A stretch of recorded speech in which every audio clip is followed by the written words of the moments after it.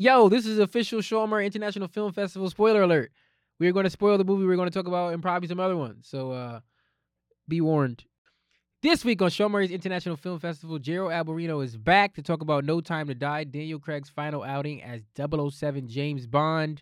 And then I turn to the camera and I shoot at you like in the movies that he does in the intro, you know? You ever seen the James Bond movies, guys? I hope so. Second take, Jake.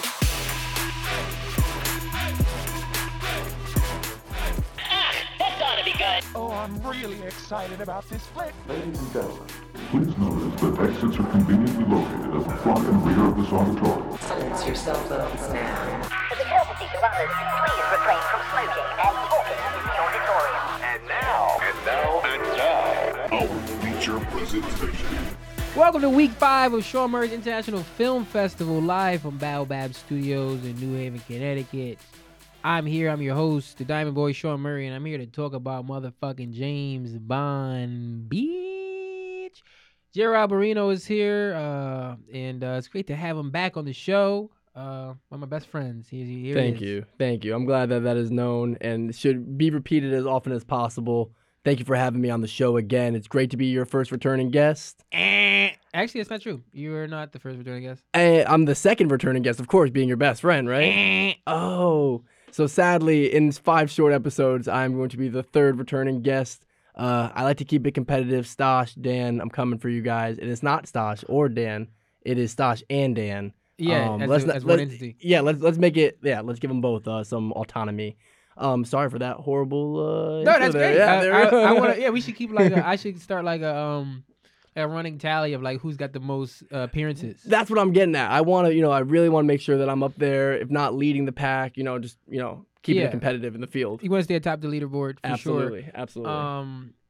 Yeah, we're here to talk about No Time to Die, the brand new James Bond movie. Well, not really brand new because it's been sitting in a can for 2 years because of COVID-19. Our overlord. Do you think they did anything different? Like, any editing happen within the 2 years? Or? I think Daniel Craig was probably like, can we get a little bit more like definition on these muscles? Like, he was There's some flab in some scenes. Yeah, he's kind of like, I don't like how I looked in this scene.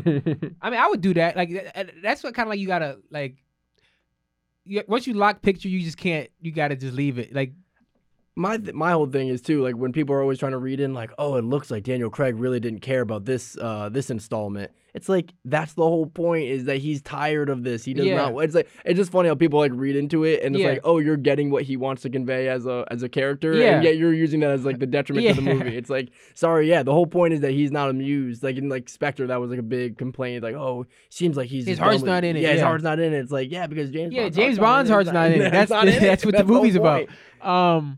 Usually you would have a guest on that's like sort of like an expert or like, like a, huge fan or something of like whatever property. But I think it's, talking to you, I know you're not like, you don't have a strong history with this franchise, which is maybe the longest running, it's the longest running franchise in movies. It's up there. Like, I mean, certainly in Western movies. I don't want to say in that mainstream Western movie, this is the longest running franchise. I mean, James Bond movies have been around since the 50s. When was Dr. No? That had to be like early 60s.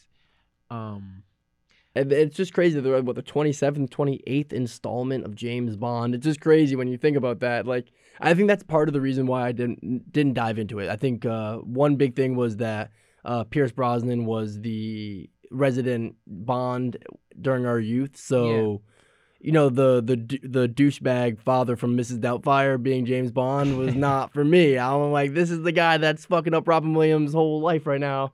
And I can't really be rooting for him to get the girl and just absolutely crush why is he it. doing this to the genie? Yeah, I mean, come on, man. Relax. Yeah, Yeah, Dr. No's 1962. So, that's what? That's going on the 60 years next year. Insane, dude. Of the same franchise. And it's like, I mean, they said, I was reading something, I think the 5 years since Spectre is the longest period of time where there hasn't been a James Bond movie. And that's largely because of COVID, because it came out a year and a half ago. Mm-hmm. So, I mean, we came up in the Brosnan era, and like, I mean, my strongest attachment to 007 during that period is GoldenEye, the video game, which is, I mean, I was gonna say anyone between the ages of I'm 28, so it went between like 25 and like 40. Early 40s would have a strong attachment to like as a gamer as GoldenEye, which is the best thing that those Pierce Brosnan movies were not great, but that's the best. That's the best. I mean, if that's all that came out of it, I'll take it. It's not bad. It's not a bad thing to have on your mantle. So yeah, like I personally have a similar relationship to these movies as you. I was I think I've seen all the Brosnan movies. I don't think I saw any of them in theaters, but those were like cable mainstays on like TBS or like TNT in like the early 2000s, and Halle Berry was in them. Like she was the biggest star, one of the biggest stars on the planet at the time. But I never had a strong attachment to this franchise, but Casino Royale came out in 2006, and that was a huge one. Me, my dad, my brother went to see that in theaters, and I thought that movie was so cool. And that's just as a 13-year-old, but even as an adult, I have such a strong fondness for that entry in the Craig movies as a whole. I've gone back and watched some of the Bond movies. I haven't seen all of them. I would say my favorite non-Daniel Craig Bond is On Her Majesty's Secret Service, which is George Lazenby's one entry as James Bond. That was the only James Bond movie he ever did, and it's a great. It's kind of like it is one of the oddball Bond movies where it's nothing like the rest of them. Like it's the most unique, other than the original Casino Royale, which is kind of like not even produced by the Broccoli family, which is Eon Productions, which that has been the same production company for 60 years now. But I know you love Casino Royale as well. Yeah. So to do a little prep for this, I was terribly underinformed. I have watched so little Bond movies. I always feel like I've seen them in bits and pieces. And Goldmember, is that the wrong one? Is it? What's the? No, it's Goldfinger. Goldfinger. Yeah, like you see, it's like Austin. There were so many things fighting against. Well, that's the thing. James Bond. Austin Powers was huge. Like I guess I would also say like most the rest of my education, my James Bond education came from fucking Austin Powers. Like everything I thought I knew about spy movies or came from Austin Powers, because Austin Powers was fucking huge. Yeah. Like late 90s, early 2000s. And it's like, so I didn't really I had a much stronger attachment to Mike Myers than I would have had to Pierce Brosnan or whoever the fuck else. And so I went back and I started watching all the Daniel Craig movies so I can be a little bit more prepared, a little bit more versed in this discussion. And obviously I took some notes and we could talk about that later, but the last thought I had as the movie was closing was, is this the best Bond movie ever? Because I'm not informed enough to say it is for sure, but darn, if you could do better than that. Yeah, it's such a good movie where it's like you don't have the knowledge to say that, but it's also like, because this is so good, it would have to be that you feel like leaving that movie, that movie is so strong that it's like, I can't think of too many other movies, period, better than this. Action so this movies, would have to be at the top of like this franchise. You know what I mean? Absolutely. And then the other thing was the other two competing things that stopped me from watching Bond was Mission Impossible and the Bourne series. Yeah. So there was just a lot of other things to put my attention on to. And the Daniel Craig thing to me was like, oh, this is the new Bond. It'll be over in a year or two, and then they'll go to the next one. Like I just didn't I didn't really understand how it works. And when they said this was going to be Daniel Craig's last installment, I was like, didn't Daniel Craig just start being James Bond? It does feel like it was very recent. And it's like, that's 15 years ago. Pierce Brosnan was James Bond for like 4 years. I think it was like 98 to 2002 or something like that. And it's like, oh, get this guy out of here. Daniel Craig's been doing it for years. And I really think so. My kind of perspective approaching these 5 films were, this is their own universe. And to a degree, these are the definitive James Bond. So real quick though, because you were talking about like, is this the first franchise, first blockbuster? It's definitely the first multiverse, right? Like we're like, hey, we basically don't have real continuity explanation, so kind of. Yeah, it sort of is. Yeah, it's sort of like you. Every time there's a new James Bond, it's kind of just like they continue some elements of the previous one, but then some are just completely new, and it's like, is this supposed to be the same guy? Like, is this the same guy, or is this just like, because then there's the idea that James Bond is just like a nom de plume, like it's just like a dread pirate. Yeah, like the same Yeah. way 007 is assigned to you, like the name James Bond is just like the kind of like John Doe name that they give to any agent. But that doesn't make any sense because it again the continuing elements is like there's one like he has I forgot which movies. I'm hosting a movie podcast. I should be more well versed in this, but I think it was like a Roger Moore Bond where he's married to a woman. Or like he gets married, and then in the next movie, it's no longer Roger Moore, but like I think it's Timothy Dalton now, but he's also married to the same, like something like that. And it's like, so it's very They tricky. pick and choose where they want, and I forget. That's why I kind of in a vacuum just watch the Craig because it's like there's been an involvement of an evolvement. I don't know what's the right word for this. Hollywood has Let's just go evolved. ahead, evolve. Hollywood has evolved and has changed the way that they approach movies and understand that the audience is more sophisticated and has these different standards. So I tried to, I'd probably approach those as I go deeper in, as like one-off comics, and then this is like the definitive.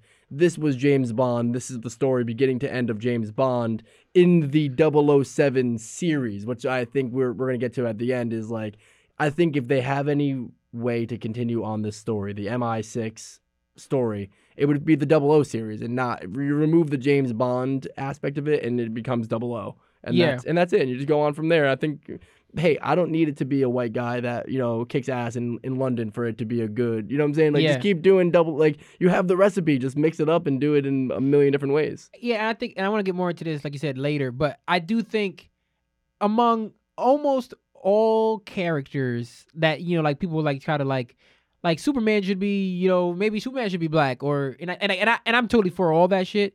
But I definitely think James Bond is one high on the list of characters where it's like, there's no reason why this needs to be a white guy. You know what I mean? Like, ultimately, you could argue, okay, Peter Parker is a white guy as constructed, right? But like James Bond is supposed to be just like the top agent in MI6. So there's no reason why it wouldn't be representative of like.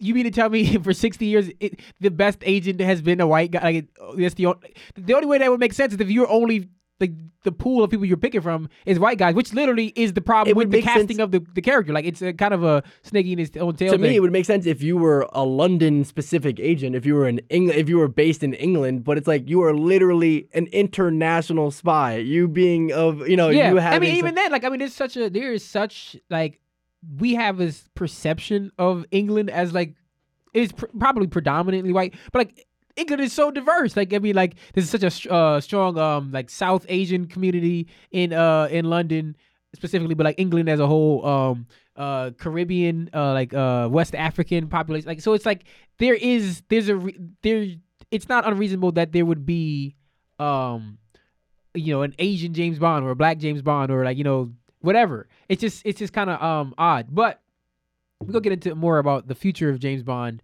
later. I want to talk now, like just No Time to Die. You know what I mean? This came out. You like the Craig movies a lot. I like the Craig movies a lot as well. Like, what did you think about No Time to Die? I walked out of the movie very satisfied. I knew he was gonna die. I knew he had time to die.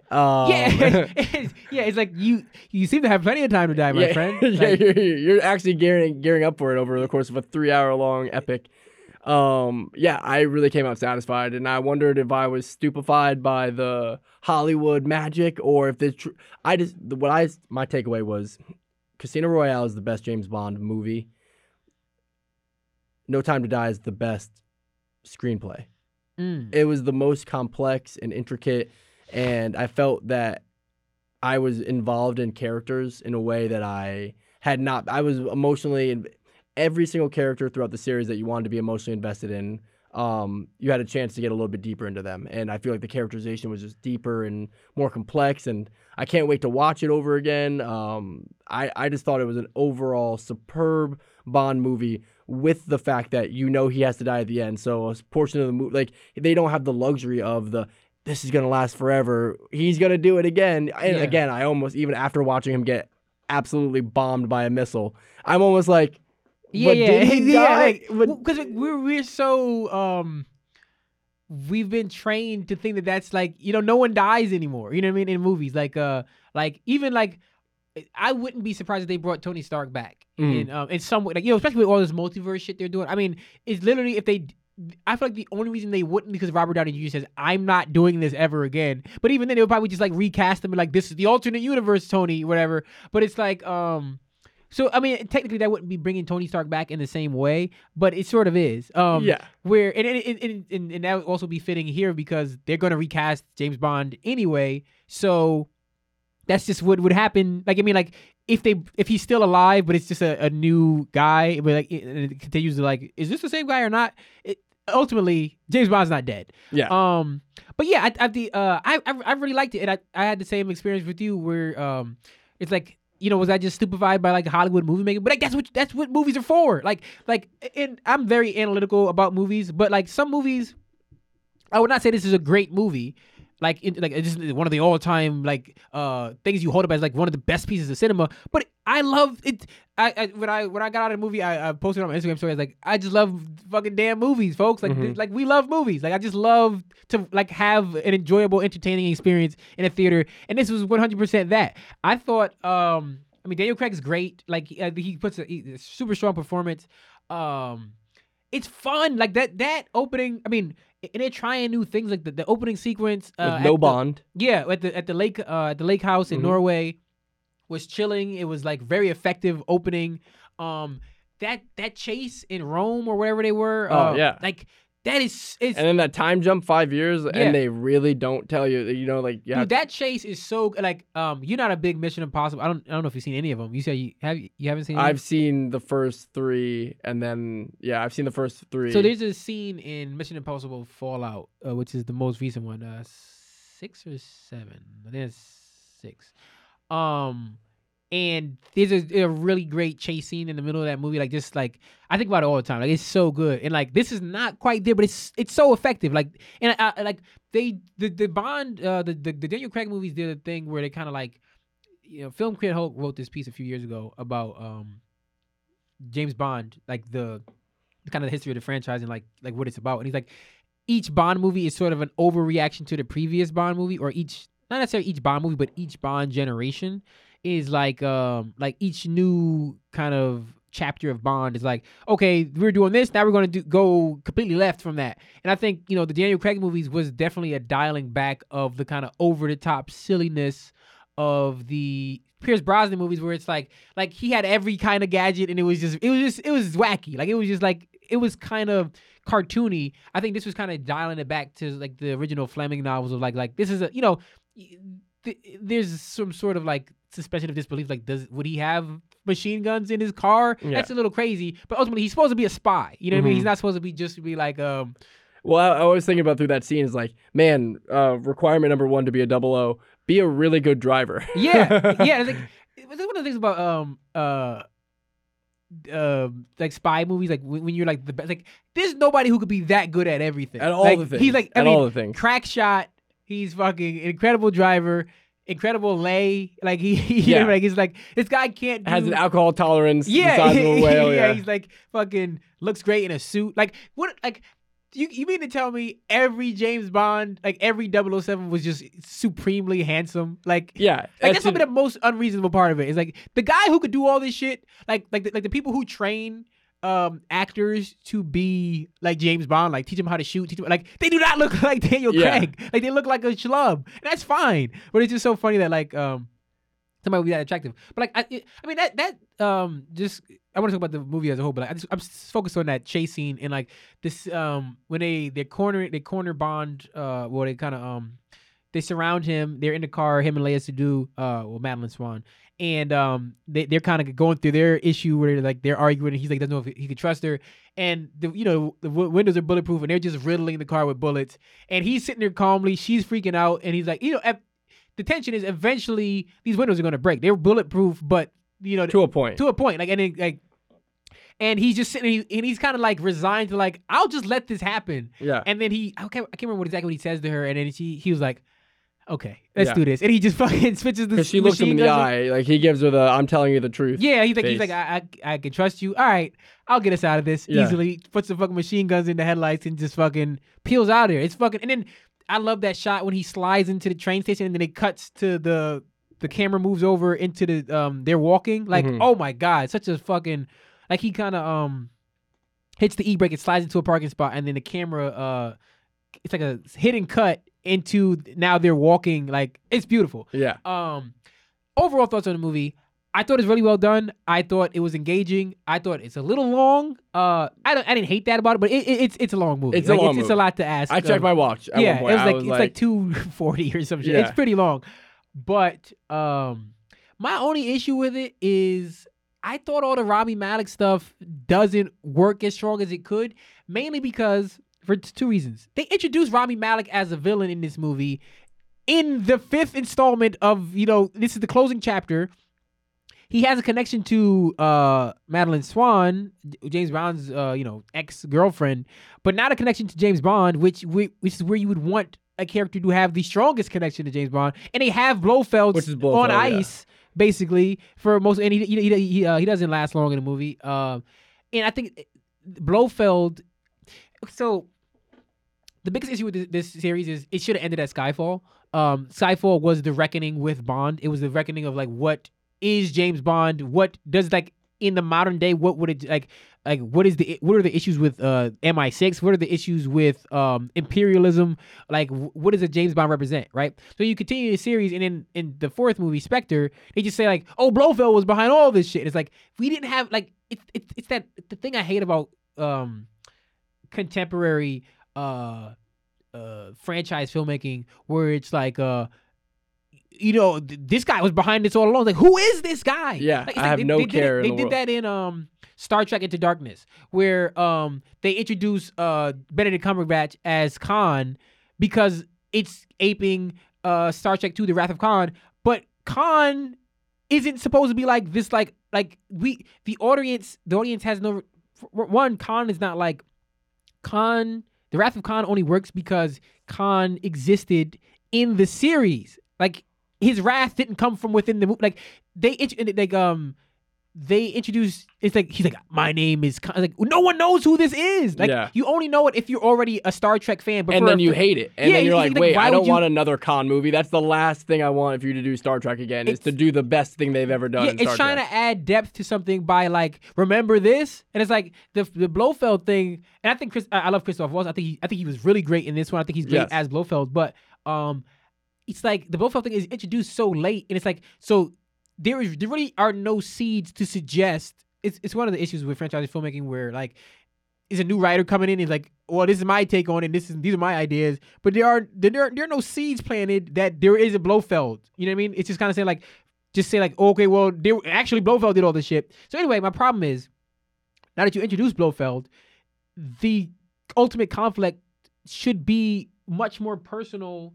Because at the end of Spectre, or in some point in Spectre, Blofeld says, "I'm the architect of all your pain." Right? Mm-hmm. That should be what this movie about. Is the architect of all his pain. All this stuff, and like Rami Malek is just like this kind of answer, and like the whole I think it was just convoluted. I think the whole Rami Malek plot is like the big thing for me that was confusing was when Blofeld says, "Now everyone dies but Spectre agents," and then all the Spectre agents were dying. Even me, I would like to think a pretty advanced movie watcher, had a hard time processing what was happening. It's like, oh, the whole time, that person that called the Russian scientist was Lucifer. I'm just going to call him Lucifer. Yeah. It's basically his name is basically Lucifer. It's Satan. like Lucifer. Yeah, it's really on the nose. Yeah. But so yeah, here's what doesn't work about that. It never really explains it because okay, basically, Blofeld is this is supposed to be the moment where he finally kills James Bond. He embarrasses him in front of all the Spectre people, right? But they switch the Fugitive. Like they switch the samples. Like they switch the DNA so that it kills all the Spectre agents. Bond is confused. The audience is confused. That's fine. But then we get to when he confronts Blofeld at the insane asylum or whatever. And Blofeld basically says to him, like, that wasn't my plan, but I'm fine with it, and you'll find out why, because the guy who did it, and he keeps saying stuff like, oh, your connection to Madeline, and it'll That's all what make they kept sense. saying, like, she's going to tell you the It's whole like, thing. she doesn't tell you, like, there's nothing there that you is don't no, know. the reveal never materializes. Yes, It's like- that's my big miss on that, where it was like, he's like, Madeline's the key to this whole thing. It's like, is she really? Because my thought is like, okay, Madeline is Blofeld's daughter, or like, you know, like there is some sort of connection, and like Madeline, even I thought that's what his whole big twist was, that he was going to be Blofeld's daughter, and there was going to be some incest twist on, like, yo, you're dating your niece. on some old boy shit. On some Foster, even though they're not blood related, but I thought it was going to be Yeah. something like that. That's exactly what I thought was going to happen. And it never materializes, so it kind of makes, like, obviously Bond villain like plots are always kind of over the top and convoluted, like, I'm gonna poison the entire water supply of the entire earth for no reason, which is whatever. But all that stuff becomes like, I can't even engage with it on like that level, because I'm still waiting for the shoe to drop of like, okay, so what's the big connection that he's gonna, like, it would have just worked if it was just Blofeld doing all this shit, or like, or at least that Rami Malek's character, Lucifer Satan, basically was being controlled by Blofeld from prison, which he wasn't. So it was kind of like, this guy's totally ancillary to everything that James Bond has ever had going on. And it's a shame, because they just had Blofeld, and previous to that they had what the hell is Javier Bardem's character in Skyfall, who has that same thing. He's like, I was a former MI6 agent. I have a particular connection to you specifically, and to this organization. So like, this is affecting, you know what I mean? Like, I'm gonna kill M. I'm gonna, like, you know what I mean? I'm bringing it to your front door, and this is tied, like, basically saying that you are as 007 are as guilty of whatever happened to me and whatever happens to all the people around the world as anyone. You're not just an agent of the state, and effectively being an agent of the state means you are the state. You know what I mean? So it's like, you are the villain just as much as I am. That works I think Skyfall, like you say, Casino Royale is the best. I would say, like, I'll put Skyfall probably just a hair above, because of it ties so much together. And I think Roger Deakins shot the fucking movie. It's beautiful. It's like, Javier Bardem's great. I thought that was Roger Deakins' worst shot movie, and honestly, I thought I have a lot of hot takes on Skyfall. You got a lot of hot takes, generally. I got a lot of hot takes on Skyfall. I feel like No Time to Die was the requiem for Skyfall. I think those two movies, one did something well, the other one did not. Like, they combined, it would have been perfect, but the villains and the output is essentially the same. So anyways, the big thing that I came to is everyone's first installment in the Daniel Craig series, I believe the villain is them. So I think Martin Campbell did the first one. It's like technically a bunch of old white dudes. And, you know, who's that guy that keeps, like, you keep seeing the old white guy in Casino Royale basically lurking across. Then Sam Mendes is Javier Bardem, and then Rami Malek is Cary Fukunaga. And I think that the villain is always the director, right? And I think that in this case, what Cary was trying to do was say, hey, he was trying to ask the same question Sam Mendes was like, do I need to do this for myself? Do I need to make my masterpiece something that is a sellout? Essentially, I have to, sell out to the whole entire world.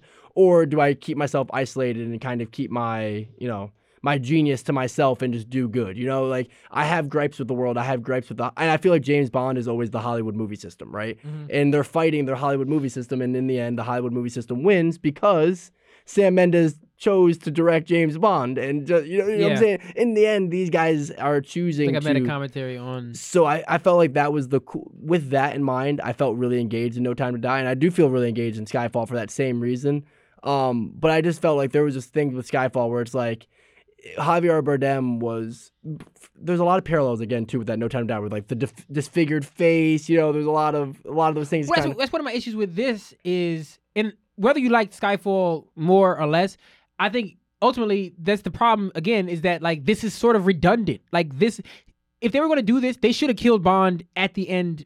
But I don't think they were ready to do that yet. I don't think they were because James Bond doesn't die. That's why that's sort of like a lot of people reacting poorly to the James Bond dying online because that's not what happens. James Bond does not die. That is like, literally in a literal textual sense, James Bond, the character, does not die, but also in a meta sense, in the real world, James Bond, the character, as a franchise, doesn't die. And no one's under belief that they're planning to kill off the 007 franchise. Like, no one thinks like this is gonna be the last 007 movie. I mean, literally, Amazon just bought I don't know if they bought MGM or they bought MGM. So like, and they're talking about a big part of it was I mean, the biggest thing that MGM has going is Bond. So they're clearly planning to do more James Bond shit. But it's just a fascinating thing. Well, my point was this is sort of a redundant movie, and which makes Rami Malek's character a redundant villain in a lot of ways, because he's just sort of ancillary to like everything that's sort of emotional. Like he puts a lot of the plot mechanisms in place, but like his like kind of like I don't care about any of the shit he has to say. Really, I feel like I really care. Like if it was Blofeld, it works so much better because it doesn't have to be as convoluted to say like how does this all. I think the motivations work better as a character. I will say though, while we're talking about it, I thought his performance was phenomenal. I liked him a lot. I thought the performance, he carried a lot of very silent scenes, very quiet scenes. And he also blended like that Russian Japanese. I'm so glad that they said off of an island between Russia and Japanese. Because that's what he was basically doing. And then, so it was like, oh, that makes sense with the accent. I do hear everything you're saying in terms of like motivation. Like, it is something hard to escape. I kind of felt like with the Javier Bardem thing is like he had them dead to rights. Like James Bond should have died by that. You know what I'm saying? He should have been, the reckoning should have happened. And then I kind of felt like the Skyfall ending was kind of like, oh, and now you get to see James Bond's childhood, and like, you know, the problem with James Bond movies is like the same thing with Casino Royale. There's a whole movie, and then there's the last third of the movie, and that last third of the movie so often is so different. It takes you out of all the things that you were doing. Well, that's ultimately the problem with Skyfall. I still think it's great. It's just that like they stop short of going where they like. If this is the reckoning, he has to die. You know what I mean? Like, it's like one because you don't want him to die. That's why it works. Because and if I works in this movie, I think as well, because ultimately, even recognizing that James Bond and MI6 are wrong, and M is wrong, and, you know, just like the British government is wrong, you still love James Bond. So if he dies, you're like, I understand why he had to die, but it still pains me to see, like, you know what I mean? Like, you don't want to see this guy go, even even though he's supposed to be essentially like, he has to deal with the fact that he is guilty of all these, you know, these crimes in a way. Well, I think that's the big flaw of the James Bond series, is that it's called the James Bond series. If they just simply called it the 00 series or the 007 series, I think there would be so much less of a quandary on what to do, how to end this, so kind of what I was thinking when I was going through these movies is like, oh, everything I know of an international spy movie is James Bond. Like, every trope that I know of international spy is from James Bond. It's so important. It's essentially its own genre, right? You're not going to stop making mobster movies. You're not going to stop making Western movies. You're not going to stop making Marvel movies. I know there's always going to be the peaks and valleys of where they make more or less. Yeah. It's like there's a Mission Impossible is the only thing competing with it in that space, and so I just think that that's where people get hung up on the name. Like, if you named X-Men the Wolverine series, you know what I'm saying, then have Logan happen, it's like, well, I guess I wasn't expecting that to happen. That is the biggest flaw, is not calling it 007. Just 007, like, it's perfect. That it solves all the problems of all of that stuff. It's just I think they just stopped short. But I think it's so effective. Like, I teared up when he at the end of this movie. And I think the ideas at play are so strong. Like, the idea that he's been poisoned with a sort of like a chemical agent that means he cannot touch the one like. I mean, he's doing all this shit. He could have lived. I was thinking about that. He could have technically lived and then like video Skyped them and He's like, what at this point, I've, you know, finally reconnected with like the one person who like got me to leave this life. I'm realizing I have a daughter. This is it. Like, I came back for one last mission sort of thing. And now that's been taken away from me. And not even in, like, worse than death is that you would be alive and not be like, you know what I mean? I'd have to leave you again. Yeah. Now knowing that you He would kill himself. And Yeah. it essentially probably So it's led like, to yeah, it's like depression. he's like, yeah, I'll stay here on this island and get hit by 1,000 missiles. Yeah, just peppered by missiles. I thought that what was I gonna say? Is she the best female lead in all of Bond? Because like Vesper was great. I loved it. They really carried that on real long. Like that, I thought that was kind of what I was gonna say. Is like they have a continuity in these movies that, with being uneducated but knowing enough about the James Bond previous movies, is more of a through line than any other movie ever. Like the fact that they're saying Vesper in the 5th movie is showing like, okay, there's no unimportant characters the way there used to be in James Bond. So, I just felt like her performance compared to... Well, Léa Seydoux is an incredible actress, and I was listening to the Big Picture podcast, and they were talking about Léa Seydoux is kind of overqualified to be a Bond girl. Usually, and I mean, Halle Berry is someone who's kind of overqualified as well. Definitely but overqualified, usually, with the Bond girl has become Diana Rigg. She played on Her Majesty's Secret Service. She was the Bond girl in that. But generally, the Bond girls are, kind of one of the hottest, actresses in Hollywood. Who's not a great actress necessarily. Like Carmen Electra was one of the Bond girls. You know what I mean? Like it's someone like that who's like a pretty face, because that's what the character ultimately is too. Like they're not usually like being asked to do a whole lot. They're asked to be pretty. They might shoot some guns with him. They might just be like eye candy. But so I think they gave this character. I think she might ultimately become the greatest.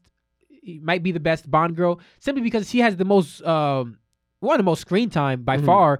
Because a lot of times Bond girls don't carry over to another film, but also they give the character the most emotional depth and the most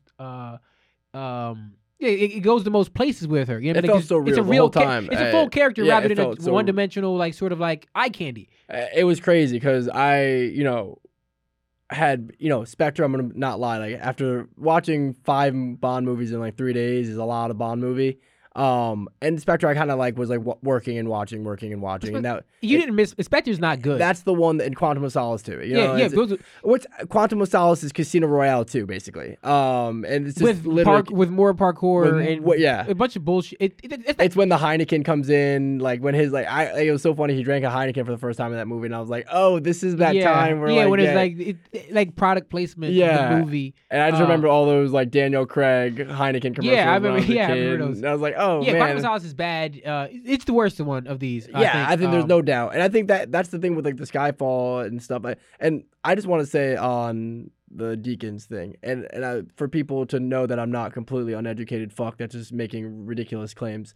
Just notice the depth and saturation of the palette. It's not as he normally has a complexity inside of his palette that he captures. He's the master of lenses. He's the master. I would say, ironically, the only person that could rival him is Paul Thomas Anderson. In terms of lens knowledge and the Kubrick if he were to rise from the grave. But from what I know, these guys understand the emotion of lenses better than anybody else. Tarantino's a little bit of a one-trick pony. He just uses 70s camera. You know what I'm saying? Like he goes to like super Panasonic, and you're gonna get that look no matter what. But these guys have variety and are able to create a lot of motion. But the one thing I would say about the Skyfall, I was really I was not as excited with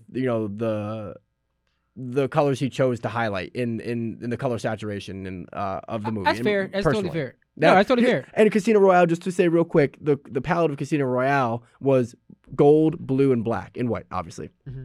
And that was great because James Bond was blonde, had blue eyes, wears a tuxedo, right? So you have the palette in the person, basically. So I thought that was kind of brilliant. I really liked that. Really fascinating thing. Yeah. And then when my expectations with Deakins is like, again, people, when I'm making criticism on them, it's not saying he's not saying it was bad. Did a bad job. It's just not. It's not what the level. It's like if you went to a Bulls game in the '90s and Jordan only dropped 22 points. It's exactly. Like, it's a good game, but it's like this ain't or like 26 points. You know what I mean? It's like great game, a good game, but it's like I came to see you drop 45. I came to see you like on the Knicks. I wanted to see you take off from the free throw line. You know what I mean? Exactly. So I totally get that. That's totally fair. And I think it's also one of those things where it's like sometimes when you get subsumed into the machine of something, you kind of have to bend a little to fit what they want from you. Absolutely. What the movie. I mean, I listened to the Big Picture, and Keiichi Fukunaga did an interview with Sean Fennessy, and he was kind of talking about like kind of working in the franchise system, having to kind of like it can't be. it has to be a Cary Joji Fukunaga film to an extent because that's why you hired me to come do Absolutely. it. But also, it has to be a James Bond movie. You know, what I mean? think he did the best job of putting his. It's hard though because Sam Mendes. I mean, I don't want to detract from Skyfall, but I do want to talk about this movie, and I think that So first off, the reason I'm in the relationship I'm in is because of Maniac. So God bless this man and his writing and his excellent cinematography, moving people to make different decisions and the actions we do when we live, ring eternal and forever for eternity, whatever the line is. So I love this man, and he is faced. I feel like he is not as productive because he is often over criticized and people don't understand that he is delivering on a vision. And bottom line is, I could have told you this was a Cary Fukunaga movie, no doubt. Especially when they were coming down, when they were breaking into the MI6 and they were breaking into that large building. That's a great shot, the upside down camera, and he spins it. And there's just a way that he did that wasn't Nolan, right? Or it wasn't Michael Mann. And I was like, okay, there's something here where he's not drawing from a well that I've seen other movies basically camp what these other great directors have done. And I don't want to get into what it is that he did. I do believe he was on slightly of an angle. It was almost like a Dutch angle of that, which is hard to perceive because it's flat glass on the left side. And also the time of day in which they did it, which was like that sunset. So it wasn't at nighttime. A lot of great things. The man is just, he's a phenomenal art really director. talented, He's a phenomenal art director, and I love his style. And I love his writing, man. I gotta be honest, dude. Like, I gave it all the passes, all the suspension of disbelief that it needed to continue. I gave it to it, man. Even because the Madeline thing with Blofeld was the thing that got me mad in movie because I was like, there's nothing here. There's nothing here. At the very least, the audience already knows, and James Bond has already been betrayed by her. There's nothing to retread there. So I thought that was a misstep. But other than that, I did enjoy the Rami.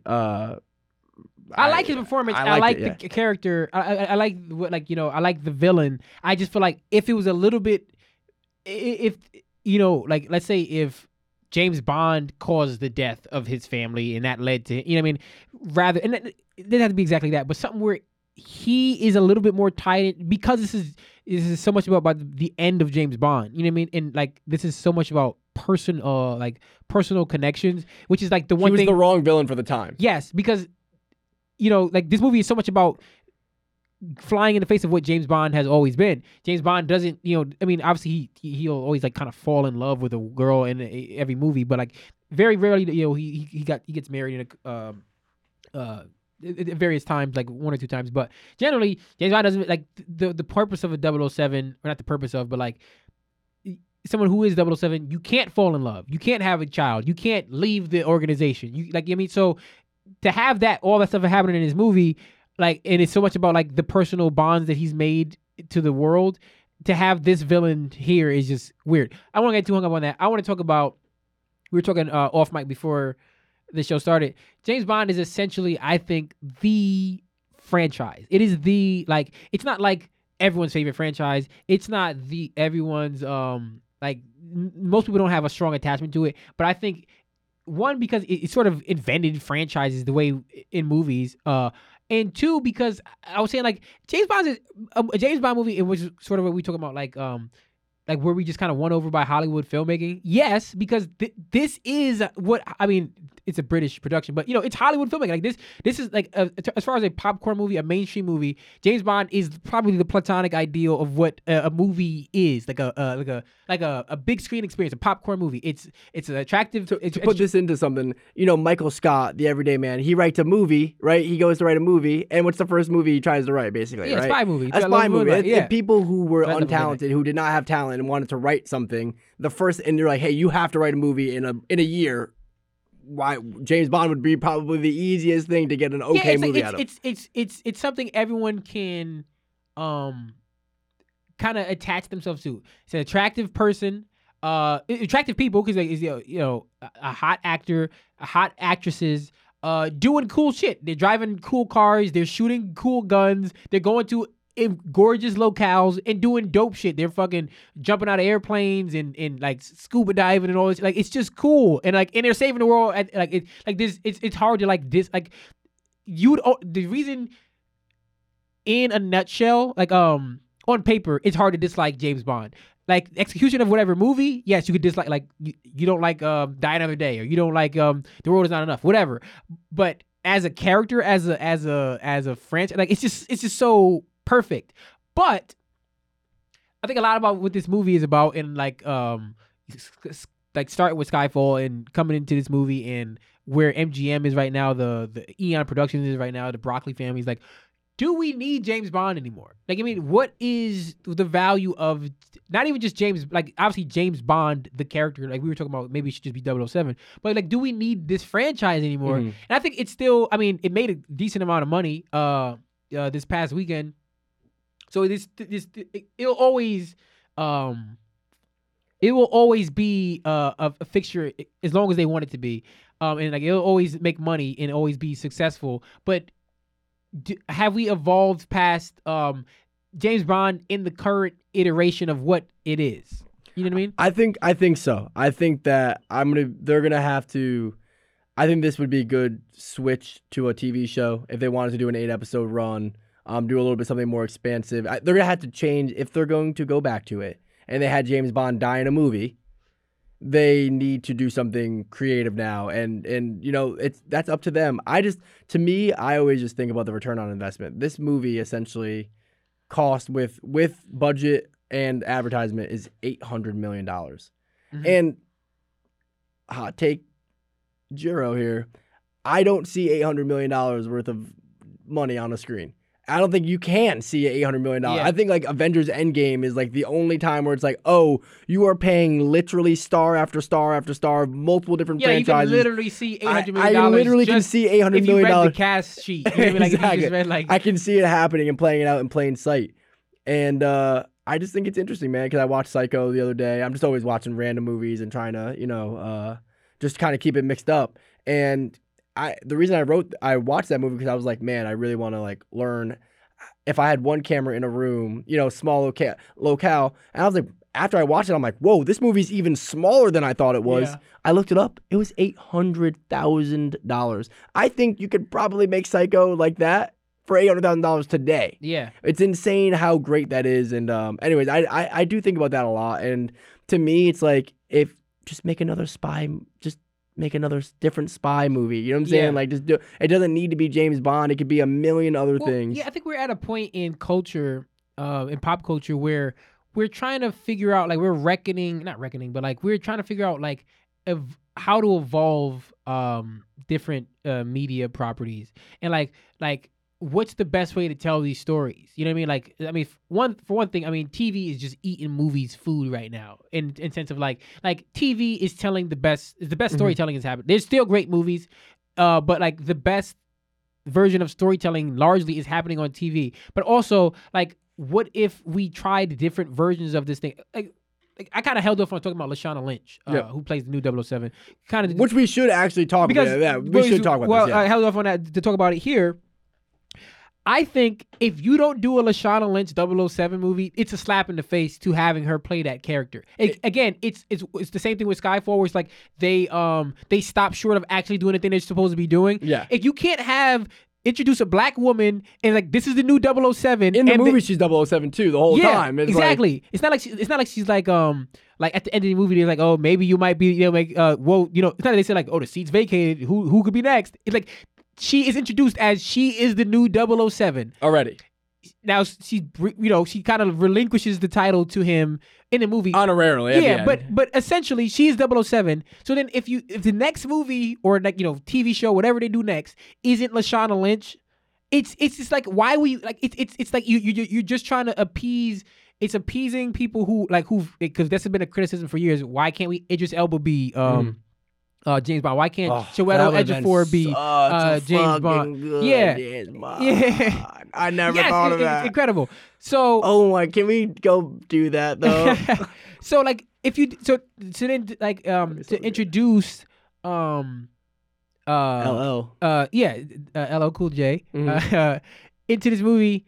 Oh, Lashana Lynch, cool James Bond. Ooh. See? LL Cool J. he did it. He added to another moniker. So yeah, if you introduce this character just to say like, hey, people who have been criticizing James Bond, and then, but the next movie, you know, it's going to be a white guy again. Like we're going to do a dance If thing. We're that going to get Tom happens- Hardy, and I would love to see Tom Hardy as James Bond. That would be great. But the good point one. is, it would be disrespectful. It's like you're just it's Lip virtue service. signaling. It's Yeah. virtue signaling, and I don't like to use that term because like it's so loaded. But it's like that is literally virtue. That is it's like, literally it, like though. well, we think it's cool that there should be a black woman who be Bond for 45 minutes. Not Yeah. not a full movie. Hell no, we're not No. doing that. Are you fucking insane? It's a black woman. She can't be James Bond. And she was so fucking cool, dude. So cool. She I mean, was her so cool. introduction in Jamaica is so cool. She's doing the patois accent. Like I love and like because you kind of the movie kind of makes her the antagonist to Bond, right? Yeah. But you don't dislike her. I don't You know what dislike her I at mean? all. Like,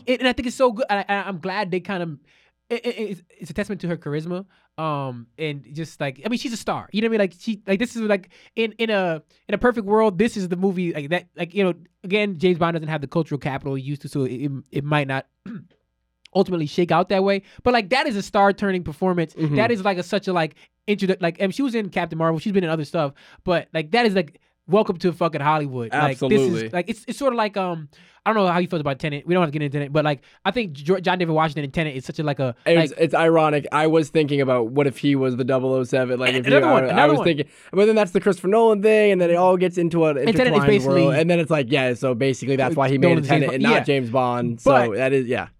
similar to that. I feel like to me, I was like, okay, welcome to Hollywood, John David Washington. Like he'd been in other stuff. He was in Black Klansman or whatever. But like he was so cool and like he killed it in that movie. Mm-hmm. And I feel like there was a similar thing to her. So to if they kind of put that carrot in front of her and then reeled it away, maybe she doesn't want to do it. I mean, maybe that was a kind of Or maybe there truly won't be another one. Yeah, but if that's not if those conversations are not at least happening right now at fucking Barbara Broccoli's house or like at MGM Studios, it's bullshit. Like We're gonna be chopping broccoli. yeah, like exactly. That's it's man. That's I think that's a really great point, man. And honestly, that's the thing I hope. And who was the girl from Knives Out?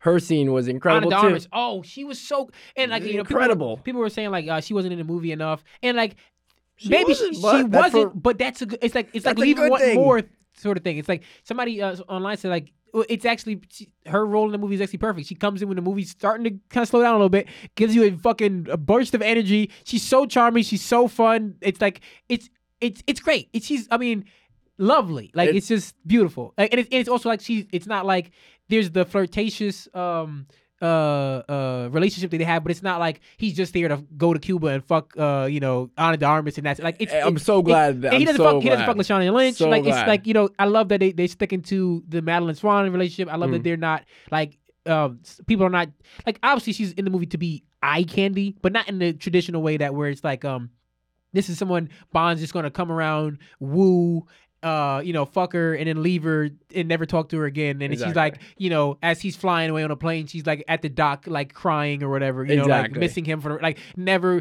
to bed another man again because no one will ever please her the way James Bond did. I know. So I know. there's none of that in this movie, and I love that. But Yeah. she was great. I mean, yeah, this is a lot to love. Okay. I'm very tired of fan casting stuff, like for like DC movies or the Marvel movies or whatever, because it's really just like limiting. Like it's the problem with Hollywood where it's like the only thing people want to talk about is like superhero movies. But tell me if you agree with this: Jeffrey Wright, who plays Felix Leiter, Mhm. would make an incredible Lex Luthor. Ooh. I was like, he's so. I would love him as Lex Luthor. He has the gravitas. He has. It's so the, weird because like it's something that like even when you say it, I'm not like, oh, that's the absolute lockstep for Lex Luthor, but it's like one of those where it's like, yeah, I think he would really kill that. He's just always though. I like him too much. Like I like, yeah. But But Jesse, that's what's fascinating. Like sort of how like they like Lashana Lynch is the antagonist to Bond in a lot of ways in this movie. More so for most of the plot than Rami Malek yeah, is that's actually. I think, but you don't. But you like her anyway. You know what I mean? I think that could be effective. Where it's like, what if you were like Lex Luthor is charming the fucking pants off of you. You know what I Yeah. mean? It's like, and like he's evil, but he's like, I love this guy. You know what I mean?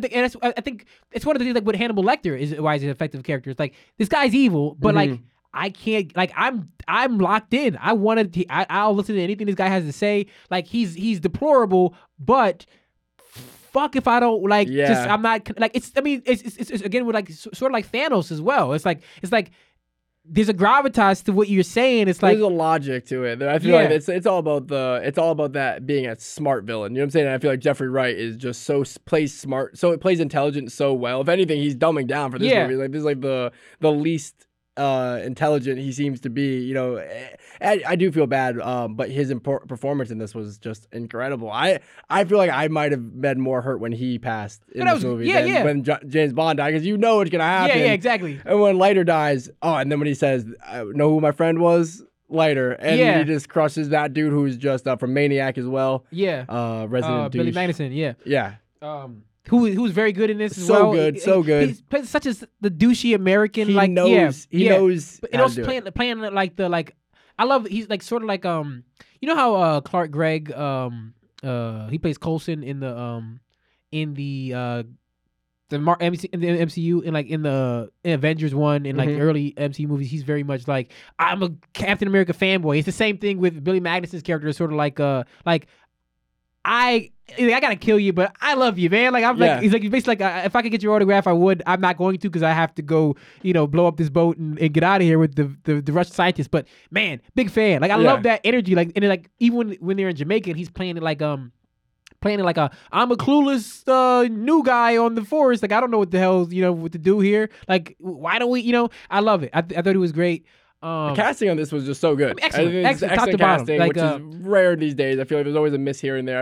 I mean, almost everyone in this movie is playing down to the level of which is great though. Which you want. You want to get the best possible talent. Like you don't want like somebody having to like play above their weight class and like not be able to do it. It's like, is Ray Fiennes better than like? Is M like the best role for Ray Fiennes? No, but he's so good at it. Like I love it. I love to see it. Naomi Harris doesn't get much to do in this movie at all. Ben Whishaw is an incredible actor. You don't never see him in much, but like he plays. He's actually in season 4 of Fargo. He plays. Is that Q? Yeah, Q. He's the Irish. I didn't watch all the whole season of season 4 yet. But he's the one who babysits the Chris Rock's kid.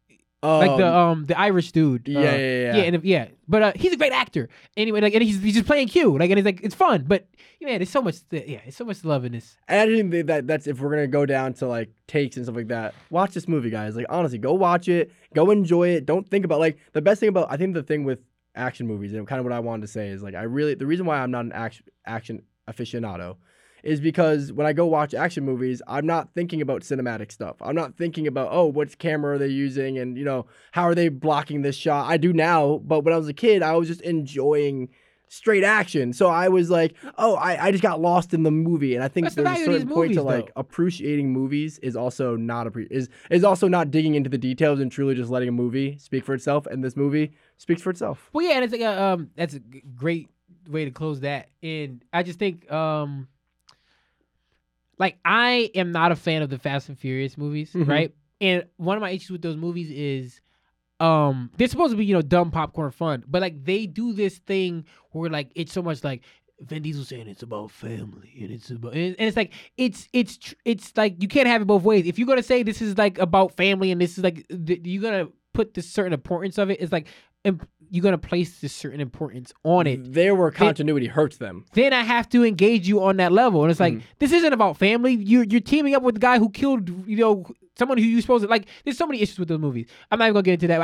I really don't like those movies, and like everything people like love about Fast and Furious, like the way people treat Fast and Furious movies, I wish they cared that much about Mission Impossible because I almost wish they treated Fast and Furious like they did James Bond in the sense that like, hey, there's people doing things with cars fast. Yeah. In multiple scenarios, like it doesn't need to be this one group of people who become super agents. Essentially, it's like so silly. It's like just call something Fast and Furious, and like I feel like people need to like break that like concept of I need the same characters to be in this movie. It's either you could take the same art direction and the same concept, like I thought Tokyo Drift, the irony of that, where it's like that ended up being the thing that changed the entire franchise. Yeah, it was a deviation that a lot of people did not like at the time. Yeah, but essentially it is what birthed the like. Even though the only overlap is Han and the kind of Vin Diesel thing at the end. But it's like it really is what expanded this to become which is sort of is kind of Silly. arguing two different things, because like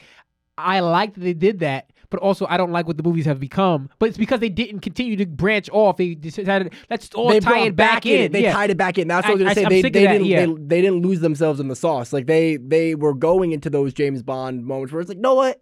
It doesn't matter who the fuck is driving this car as long as you're getting your fix. Yeah. As long, one of my friends who I also got into movies, one of the things that they ever taught me about movies, what I never realized was like, they're like, as long as a new car is coming out, there's going to be a new Fast and the Furious. And I was like, oh, you're right. Yeah. I was like, wow, that's a very perceptive thing to say. And they're right. I mean, it's just a vehicle, literally. Yeah, it's a vehicle for vehicles. Yeah. So I would love to see a James Bond where like you said, and I hate the term IP because it kind of like takes the art out of it, but like James Bond as IP, as an idea, like, you know what I mean, like, or like whatever, Fast and Furious as a world, you know what I mean, as a touch point, but not as that means if you see a Fast and Furious, you're gonna see Vin Diesel and you're gonna see Tyrese. No, just like stories within the world of Fast and Furious. Yep. Like, I mean, stories within the world of other James Bond. Fast and Furious stories. Because there's other 00s. There might be only one 007, but there's other 00s. There's other MI6 agents. There's other stories to tell within that world. There's other types of spies, because James Bond is so much like is like the opposite of like I mean, Casino Royale tries to go back to like, kind of tradecraft, but like John le Carre novels is so much about like the kind of mundanity and like behind the scenes stuff. Like James Bond is like, I mean, this is not how a spy would behave. You're not like flying out of helicopters and shooting bazookas and shit. You're like, I mean, it's a lot of like quietly observing shit in like tense like moments that no one will ever see that save the world, or like not even save the world, but like stop kind of minor things from snowballing into a big thing that could save the world. I gotta say, I know we're wrapping up. I would have loved. I thought it in the middle of it. Towards the end when they had already infiltrated the base. I would have loved a Batman Beyond-esque James Bond, in the sense like, hey, I'm James Bond. I'm actually crippled below the waist now. I'm 7 years old. I'm not M, but I'm kind of like your. I'm your like your mentor. Mentor, yeah. I would have loved to see that type of like maybe like switch on something, or maybe like that kind of plot twist of like, hey, it's where the multiverse starts, where it's like the guy wheels up and it's Sean Connery and it's like, I am James Bond sort of thing. Like, did I ever tell you about the 007 initiative? Exactly. They just go on and on and on. But sorry about. I just want to say that thank you for this assignment. I did not appreciate this series. A+. I'm glad. I'm not gonna turn your paper over when I bring it to your desk. I'm gonna let you see it face up and let everyone else know it, but keep everyone else's down. Yeah, you guys all. Yeah, yeah. We don't want to see your grades. But I really appreciate it, man, because honestly, this is what I want to do with movies more often, is like get into stuff that I'm not familiar with and expand my knowledge, but also just. Thanks for giving me some time to watch some popcorn, eat some popcorn, and watch a great movie. And I think that's really what I've been trying to get back to more with movies, and stop trying to rank things and say which one's best. Even though I still did it in this one, like Skyfall's as good. No, I actually have seen you grow in that. I'm trying, guys. I'm really trying not to make, because one of the best things you said in one. I think it was your last episode where you were like, I think it's in my top 70. And you said it so casually, I knew you actually had a top 70. That's more of there should be no such thing as a top 5 or top 10. We are in 2020 people. It's we're so like, limiting. It's dumb. 2020s, sorry. Yeah. It's such a dumb thing, because it's like, one, your tastes change. Like on a day-to-day basis, something might hit you differently. You know what I mean? Something, something you saw 10 years ago might not feel the same. Like it's also like I don't just like 10 things. Yeah. I don't just like 10 things. Like I would never be able to name my top 5 rappers. You know what I mean? It's like I love so many rappers for so many different reasons, and like at different times of day, different times in my life where I'm at emotionally. Same thing with movies. It's like I love movies. Like it's not about like what the best, like some of my favorite movies, you wouldn't say it's the best movie. I love like Black Dynamite. Yeah. I just love Black Dynamite. That's actually that's a great movie, man. Talking about Michael Jai, we talked I about want to talk about last that on the time. podcast Yeah, soon. that's but a great it's movie. a great movie. I But play it's not like- every time I play chess, I think about that movie. Yeah, it's so good. It's so quotable. It's so funny. It's not Citizen Kane, which and not as, and again, is Citizen Kane the greatest movie? Yes and no. You know what I mean? Like it doesn't really Its matter. influence was the greatest. It Yeah. has the greatest influence, but it is not the greatest movie of all time, in my opinion. We can go into a million things. It doesn't have color, guys. If it doesn't have color, it can't possibly be the greatest movie of all That reminds me time. of this joke from Children's Hospital where one time they go up to they're looking at an X-ray. And he goes up to it and he's like, I'm supposed to believe this thing is not even in color. But